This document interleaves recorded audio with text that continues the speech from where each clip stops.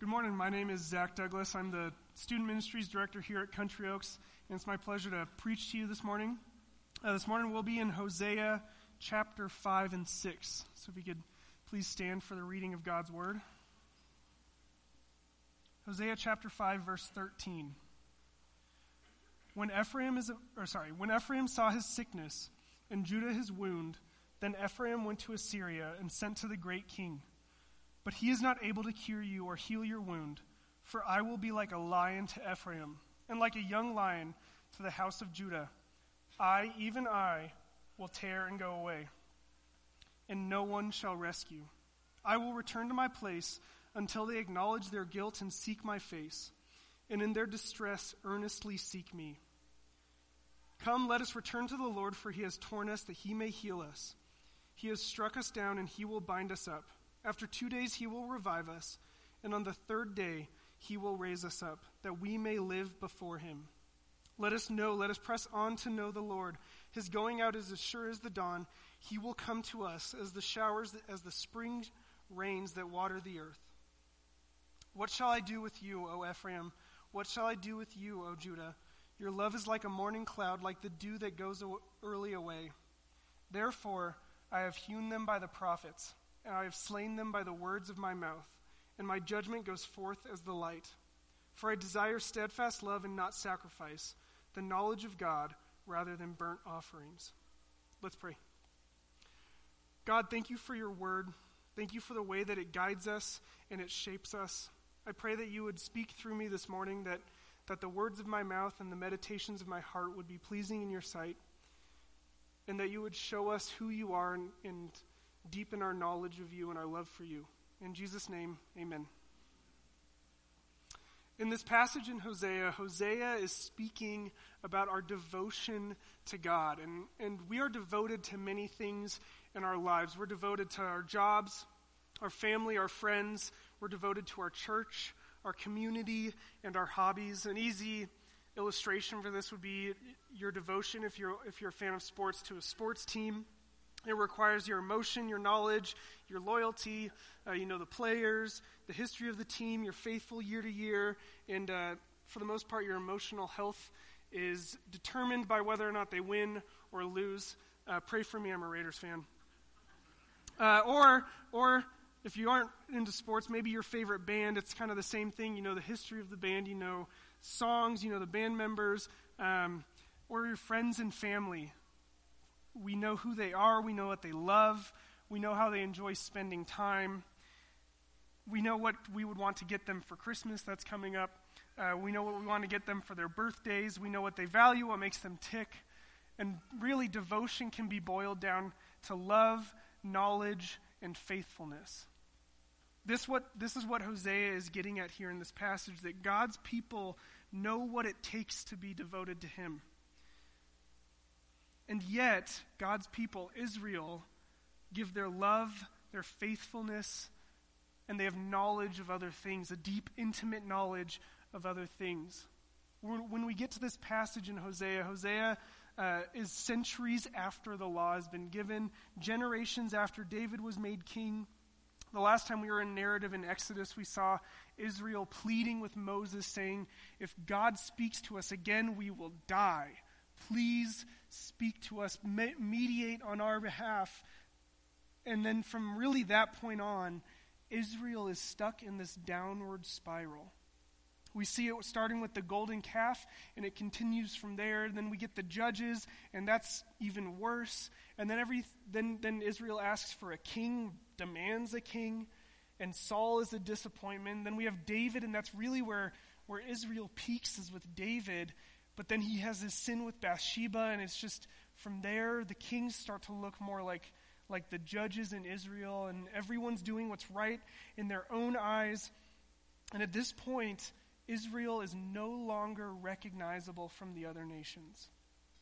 They aren't a people that have been set apart. Sure, they might pay lip service to God, but they worship the same gods as other nations. They participate in the same things as other nations. And in the book of Hosea, like the other prophets, God is calling for Israel to return to him. He's calling for them to give him their devotion. And in the passage today, what we see is God tells Israel that really those who are devoted to him, those who are his people, they know that their salvation comes from God. They know rightly to return and repent, and they know what God desires. So let's look at verse 13. It says, when Ephraim saw his sickness and Judah his wound, then Ephraim went to Assyria and sent to the great king. But he was not able to cure you or heal your wound. Like I said earlier, Israel is at the point where they're being punished by God for their sins. They have turned from God to Baals, these false pagan gods who they were attributing all of their success to. They had turned, when they were in the midst of famine and drought because of their sin, they turned to the king of Assyria, pleading with him for help. They were ignoring the ways of God. Their leaders were ignoring the law and the prophets. And they may be saying with their mouth that they worship Yahweh, but with their actions and with their hearts, they were saying that there is no God. They were looking for quick fixes to save them from what they didn't realize was God's wrath.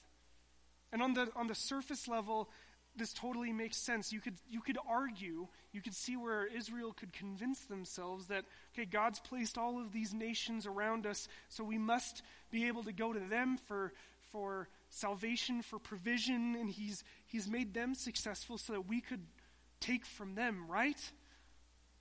But Israel doesn't realize that they had brought upon themselves God's wrath. As part of the covenant, God says that if you do this, this, and this, then I will bless you. If you adhere to the law, if you love me with all your heart, soul, mind, and strength, I will bless you.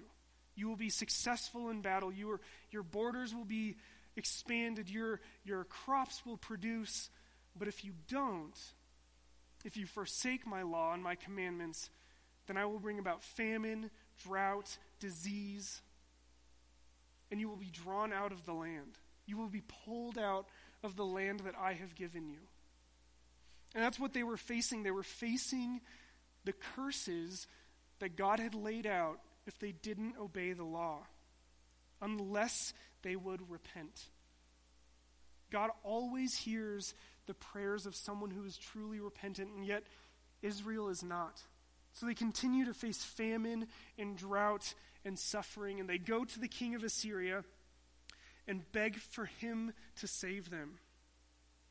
But in verse 14, what we see is God's wrath against them. It says, "For I will be like a lion to Ephraim, and like a young lion to the house of Judah. I, even I, will tear and go away.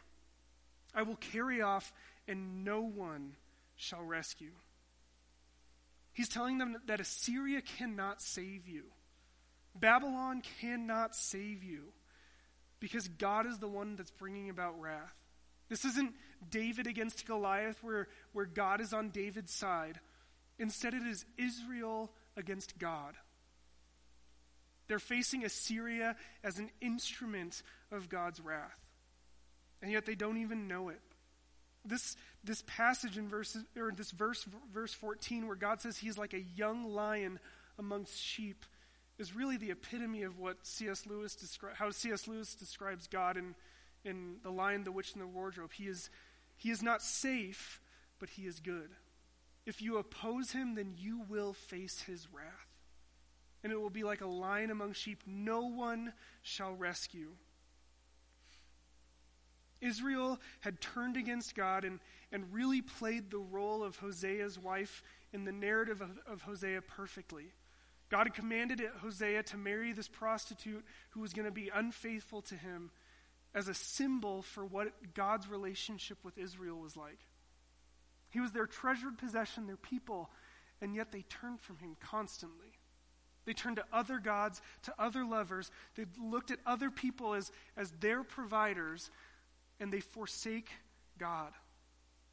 God is playing the righteous role of the scorned husband, and Israel is playing the role of a concubine for a pagan nation rather than being God's treasured possession. They were trusting in what God had explicitly told them not to trust in. They were doing everything that God had told them not to do, and they forgot who God was. They forgot what he wanted from them and the people that he had called them to be. That's what God accuses of them of in Hosea 4, 1-3. He says, "Hear the word of the Lord, O children of Israel, for the Lord has a controversy with the inhabitants of the land. There is no faithfulness or steadfast love. There is no knowledge of God in the land. There is swearing, lying, murder, stealing, and committing adultery. They break all bounds, and bloodshed follows bloodshed. Therefore, the land mourns, and all who dwell in it languish, and also the beasts of the field and the birds of the heavens, and even the fish of the sea are taken away." And he continues on in verse 6 and says, "My people are destroyed for lack of knowledge, because you have rejected knowledge. I reject you from being a priest to me, and since you have forgotten the law of your God, I also will forget your children." God is saying that they are destroyed because they disobeyed him. They are crushed because they deliberately disobeyed God and they rejected him. And like a lion among sheep, he will tear them apart and draw them or pull them into exile. Jim Hamilton describes this. He says, when he drives them from the land, when God drives Israel from the land, they will enter the realm of the dead. They will die as a nation. And that's accurate. For a nation, what happened to Israel was death. They were pulled from their land. They were no longer independent, and they were serving another nation. They were in exile away from the land of their fathers. And God's punishment will be so severe that no one can save them. There's no hope for restoration by their own means. And even if they attempt to, God says in Hosea 2 that he will block every single attempt. Now, when they try to save themselves, their vineyards will still lay to waste. That they will have no food, that there will continue to be a famine. And this will leave Israel at the point where they can only be saved by God. They can really only turn to God and remember where their help comes from. Remember who redeemed them in the past and provided for them. This really serves as a warning to us that we must remember where our help comes from. We cannot forget that God is our Redeemer and our provider. Amidst all this talk of devotion in Hosea, we must remember that God is who he is, that he has provided for us, that he is our Redeemer, because this is a key aspect of who God is. He redeemed Israel out of Egypt. He provided for them their entire history, going back to the father of their nation, Abraham. Even going all the way back to Adam, that in the midst of sin, God still provided for humanity. He still showed mercy. That God, for them at this time and for us now, will provide redemption from sin. That God is who he says he is. He's not a fickle God, but he is a faithful one. And when we forget these truths about God, we are bound to end up like Israel, far from God, deep into idolatry. And it may not be paganism, we may not be worshiping Baal, but it's just the same. We place our hope in other things. We place our hope for joy in our jobs, in our families, our hobbies, our kids' hobbies, or more often than not, we place our hope in ourselves and our own abilities. These things take up our thoughts. We think we find joy in, we become obsessed with. We try to learn everything we could possibly learn about them, and yet every single time they will disappoint us. Every single time they will pale in comparison to God. They will serve us just about as well as the Baals served their prophets when they were going up against Elijah and Yahweh. Hosea's call is a call to recognize God as the great provider, as the one who's given us everything we could possibly desire, as the one who has done wonderful works in our lives, even in times of hardship and struggle, even in times when we don't really see what God is doing in our lives, and especially in times of joy and happiness. We must remember that God is who he says he is and praise him for it. So how do we do this well? How do we worship God for who he is? Well, we must regularly recount or regularly bring to mind what God has done for us in our prayers, through a gratitude journal, in talking with fellow believers, in sharing the gospel with unbelievers. We must remember and bring to mind what God has done for us. Because those memories, those reminders, will get us through the times of trial and suffering. Another great way is to ask our friends what God is doing in their lives. Ask them what a praiseworthy, or how God has answered their prayers recently.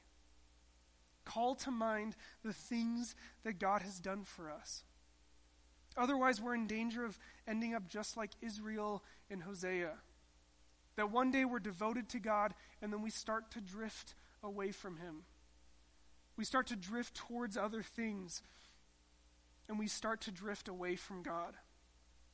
And we end up far from him, regardless of what our church attendance, regardless of what our lips speak and our hands do. We can still be far from God. And as the great provider and redeemer, God also requires something from us. He doesn't just give us the things that we want and then just say, okay, go and live however you want. He requires us to be devoted to him. Because in all honesty, that's what's best for us in our lives. As our great provider and redeemer, God requires us to be fully devoted to him and to no one else. In verse 15, God continues, he says, I will return again to my place until they acknowledge their guilt and seek my face, and in their distress earnestly seek me. God says that he will tear Israel apart. He will push them into exile, tear them away from the land, and then he will wait for them to return to him. That once they realize their guilt, once they recognize what has happened to them and why it happened, and repent and turn to God, then he will return to them. This is what God wants. God wants us to earnestly seek him, to pursue him above all else, to turn from our sin even in the midst of distress and repent of it, trusting that he will return to us. And it's this distress that helps Israel to see the gravity of their sin, to see what Israel is like without God. Because remember, God didn't choose Israel because they were special, because they were this powerful nation. They were slaves. He chose them for his glory. And when they are devoted to him, it is what is best for them. God's judgment will bring about Israel's repentance. It is God's judgment that will bring about everything that they need to do in order to be God's people, to be God's treasured possession. First, they must realize their guilt, and then they must earnestly seek him. And Hosea calls them to this. In verse 1, starting in verse 1, we see two pleas from Hosea to the people of Israel. And the first one is a call to repentance. He says, come, let us return to the Lord, for he has torn us, that he may heal us. He has struck us down, and he will bind us up. Hosea is saying, come, hear what God is saying to us. Turn from your sin and turn back to God, and he will heal us. Notice that he says, for he has torn us that he may heal us. He has punished us so that he can heal us when we realize our guilt. He has struck us down, and he will bind us up. This is a lot like Lot speaking to his sons-in-law when God is about to destroy Sodom.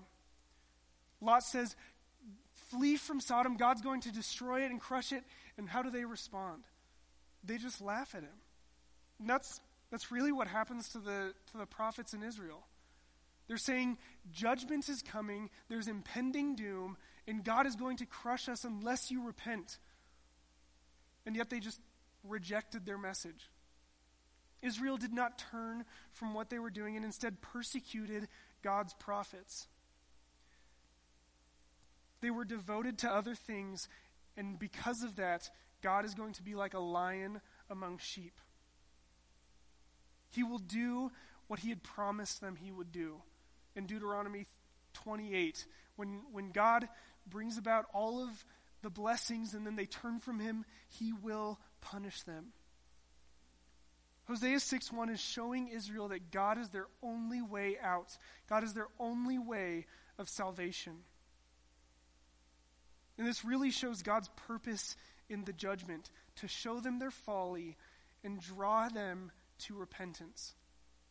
That only after repentance God will heal and he will bind. And that's why God punished Israel to the degree that he did. That's why he pulled them out of Israel and into exile, because it is only through judgment that Israel will find their salvation. It's only through the conviction of their sin that they will return back to God. One of my professors in seminary has a book that really covers the whole of the Bible, and he says that the tagline of the Bible could really be summed up as God's glory in salvation through judgment. And we see that in the history of Israel. That through their judgment, God saves them and he is glorified. But Israel will only see their need for God when God shows them what Israel is like without God. That they really are this weak slave nation. That they've given themselves over to their sin and over to other nations. And because of that, they need God. But he doesn't just heal Israel. God goes a step further. Israel as a nation was dead. They were crushed under the power of the Assyrians and Babylonians as tools of God's judgment. Their cities were destroyed. The people were removed. But eventually, God brings them back. There's a repentant remnant that returns to God. We see this in Ezra and Nehemiah, that they rebuild the temple, not to the same glory. They rebuild the walls, but they're still not really their own nation. But God takes it a step further. He doesn't just say he'll restore Israel as a nation. He goes even deeper. In verse 2, he says, after 2 days, he will revive us. And on the third day, he will raise us up, that we may live before him. Now, I'm sure we see the symbolism there, but first let's look at what it means for Israel in this moment. In this moment, 2 days is a metaphor for a short period of time. That after a brief time, God will bring them back. After only 70 years, a relatively short period of exile, they will return to the land. 70 years was long enough that the people eventually started to assimilate to life under Babylonian rule, under Assyrian rule. They started to forget what it was like to be their own nation. Some of the Israelites decided to just stay in Babylon. Israel as a nation was a far-off memory, but not forgotten.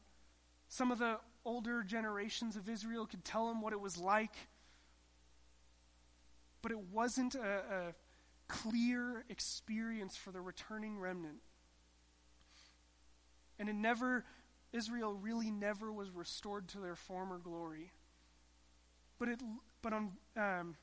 in verse 2 it says, on the third day he will raise us up, that we may live before him. It's pointing forward to a greater salvation, a greater return from exile, a greater redemption. In Deuteronomy 30, verse 1, it says, and when all these things come upon you, the blessing and the curse, which I have set before you, and you call them to mind among all the nations where the Lord has driven you, when you remember everything I told you before you were in exile, in verse 2, and return to the Lord your God, and you and your children, and obey the voice in all that I command you today with all your heart and with all your soul, then the Lord your God will restore your fortunes and have mercy on you. He will gather you again from all the peoples where the Lord has scattered you. If your outcasts are in the uttermost parts of heaven, from there the Lord will gather you. And from there he will take you. And the Lord your God will bring you into the land that your fathers possessed, and you may possess it. And he will make you more prosperous and more numerous than your fathers. So they'll be restored to the land, but he takes it a step further. They will be restored as a people, verse 6. And the Lord your God will circumcise your heart and the heart of your offspring, so that you will love the Lord your God with all your heart and with all your soul, that you may live. He's promising them redemption from their sins. That the fleshly parts of their hearts will be cut off and they will be fully devoted to God.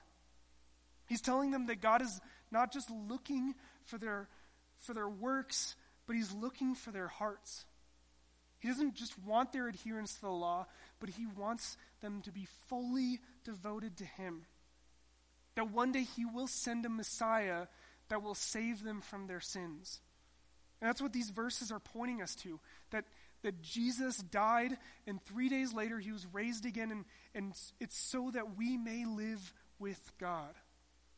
So that we can be restored and saved from our sins, that we may be given hearts that are faithful and steadfast in love. This promise isn't just about Israel being restored as a nation, that they could be prosperous in this life, but it's so that they could live with God, that they could be God's treasured possession forever.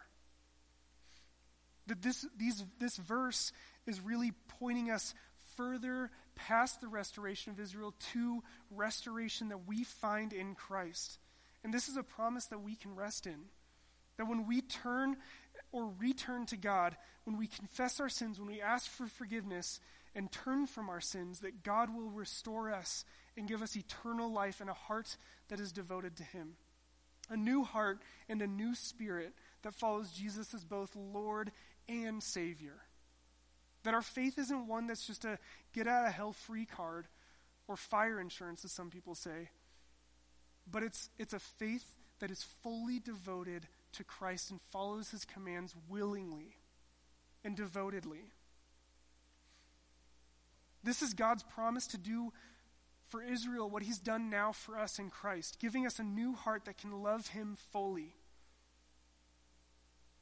So that's the first plea, that Israel would return to God so that he could heal them and bring about this restoration. And then verse 3, it's a plea to know God. It says, let us press on to know the Lord.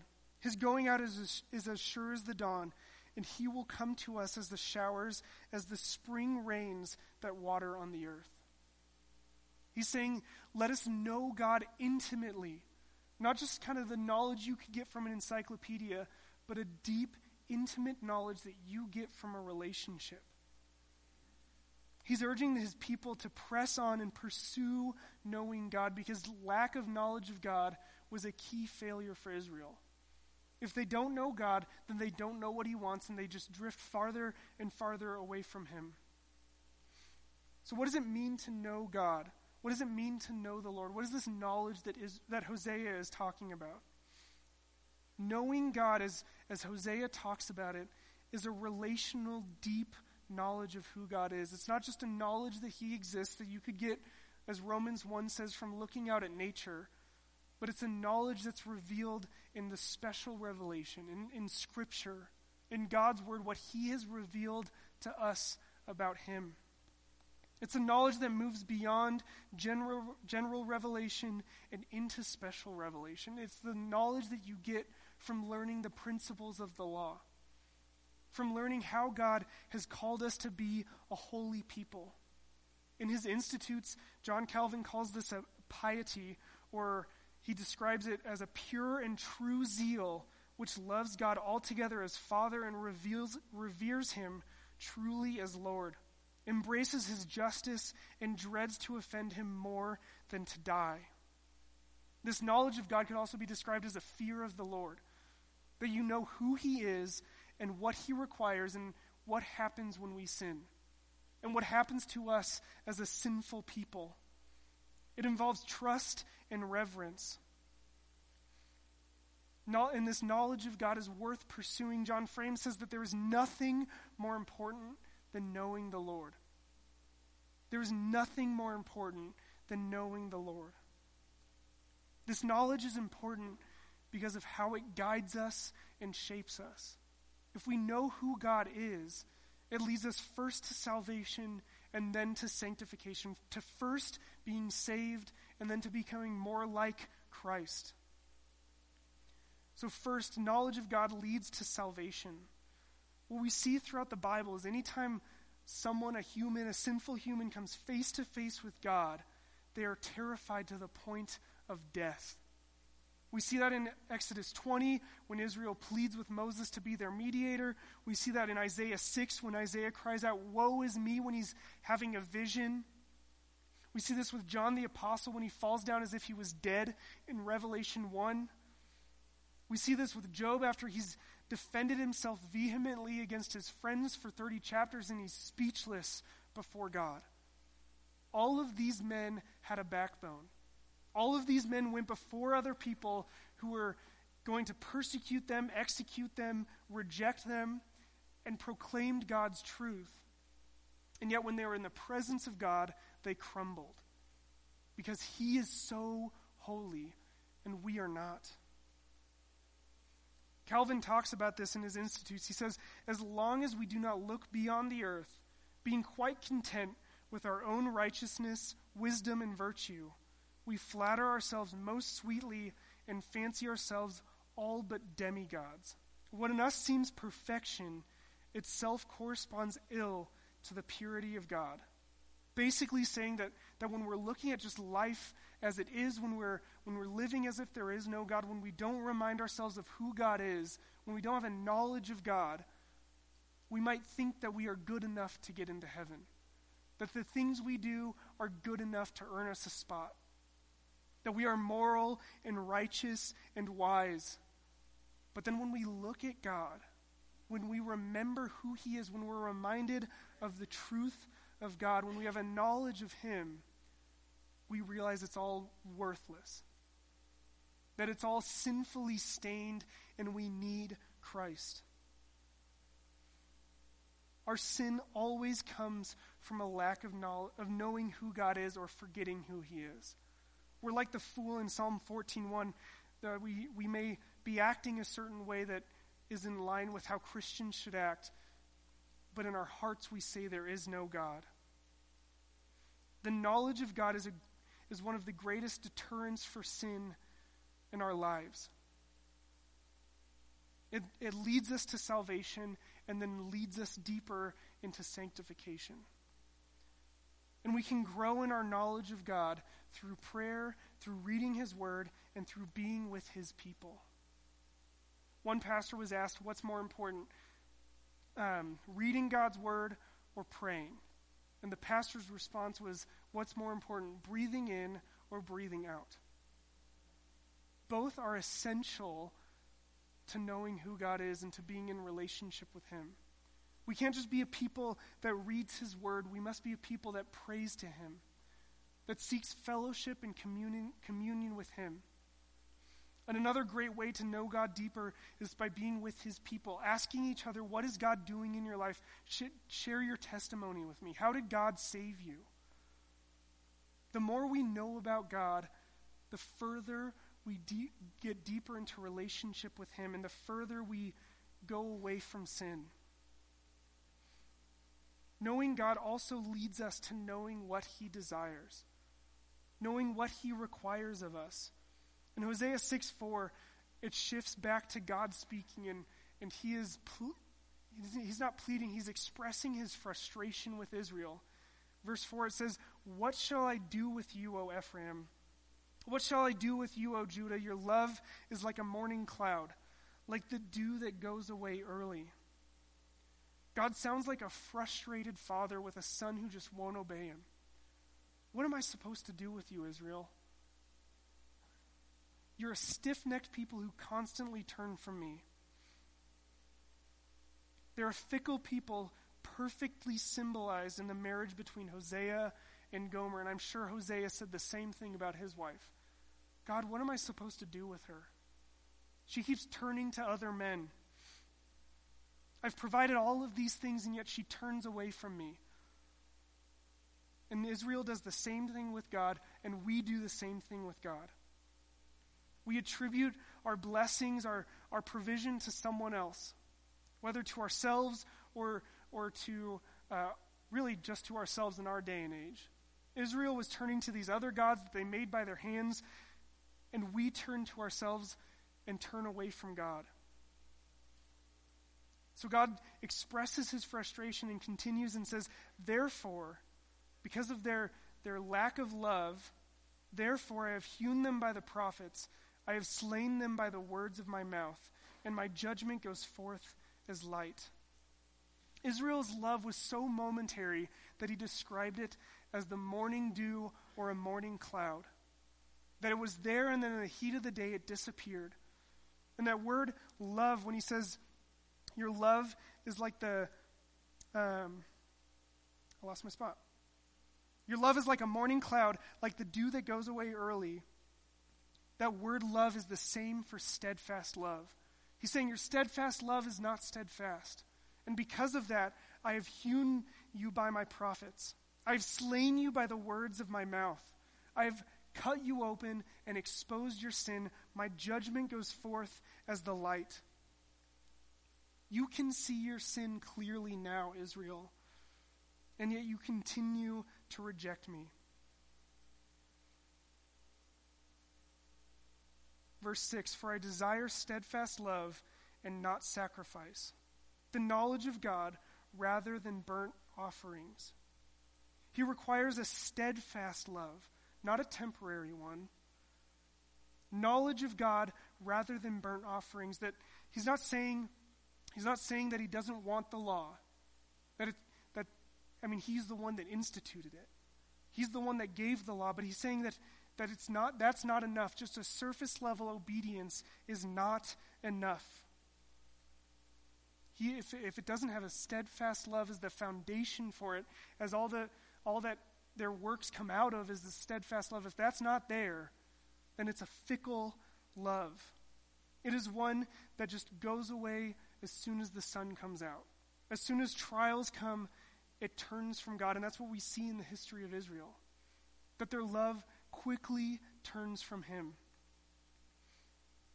Their obedience isn't primary if they don't have love and faithfulness to God. And it's also true for us. You could modernize this a little bit and say God wants steadfast love and not church attendance, that he wants knowledge of God rather than spiritual disciplines.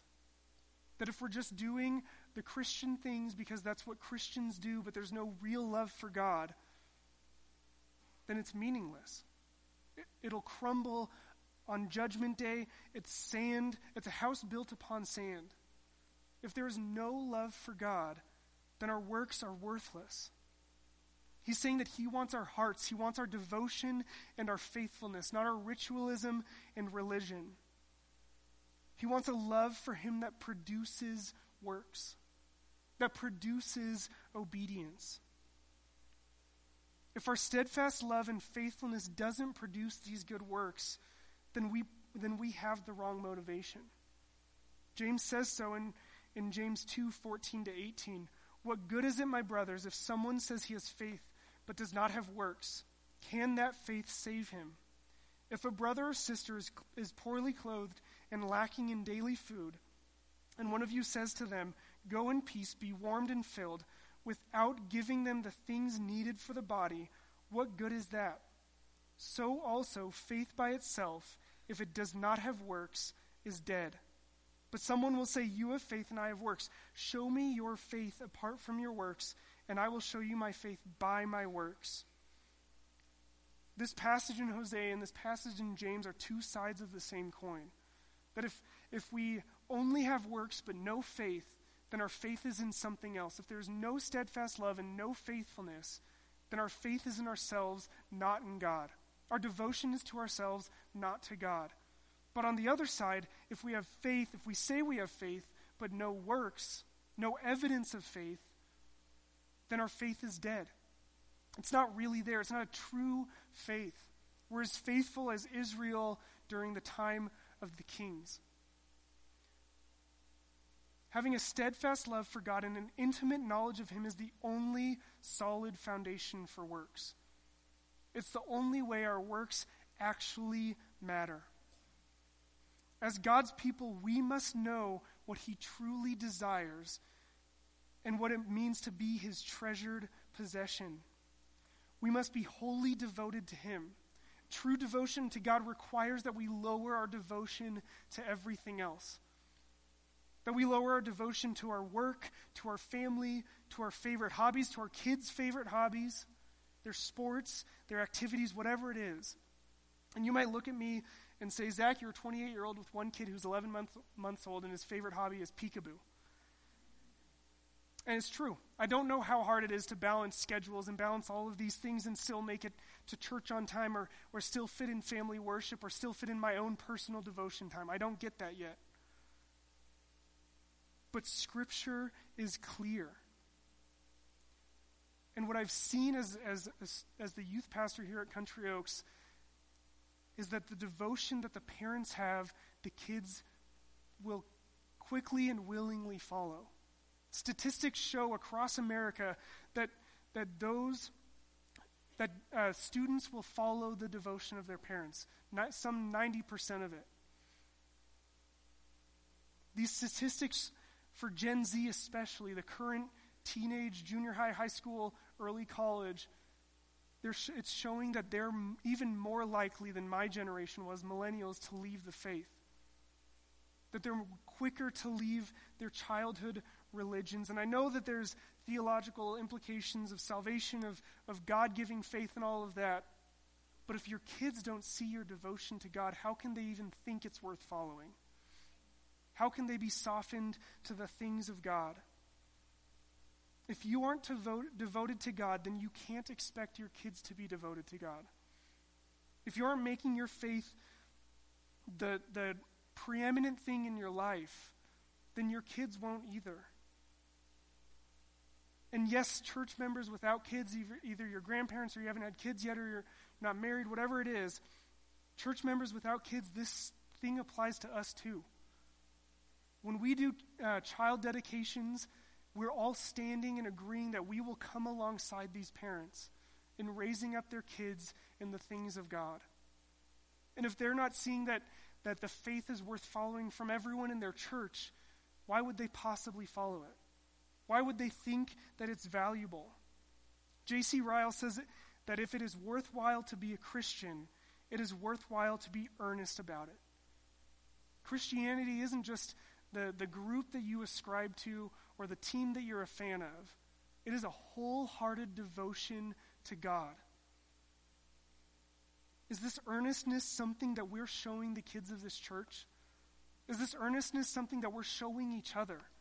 One of the biggest encouragements to me is when I see fellow believers who are wholeheartedly devoted to God, and that encourages me to be more devoted to Him. It pushes me deeper into relationship with God. Jesus says that to follow Him, you must hate your father and your mother. And it's not saying that you reject them and despise them, but He's saying that if you look at your devotion to Christ, it looks like you hate everything else. It looks like you hate your families or your parents or your job. But if we are fully devoted to God, we will love our families, our fellow church members even better. When we're fully devoted to God, everything else falls into place. Is that what our love looks like? Is it a love that encourages others to love God better? Is it a love that encourages your kids to be more devoted to God? Do they see your devotion to who Jesus is? As God's people, we must be a people that know who He is and what He wants from us. We must be steadfast in our love for Him, not just remembering Him in the times of trial when He's a last resort, but remembering Him in the times of joy and happiness. We must be faithful to Him as He is faithful. We must have a deep knowledge of Him, and we must be devoted to God with our heart, soul, mind, and strength. Let's pray. God, thank You for who You are. Thank You for the way that You guide us and shape us and expose our sin through Your word. I pray that we would not take knowledge of You lightly, that we would be fully devoted to You and steadfast in our love. Encourage us with the faith of other believers with their devotion, and deepen our devotion to You. In Jesus' name, amen.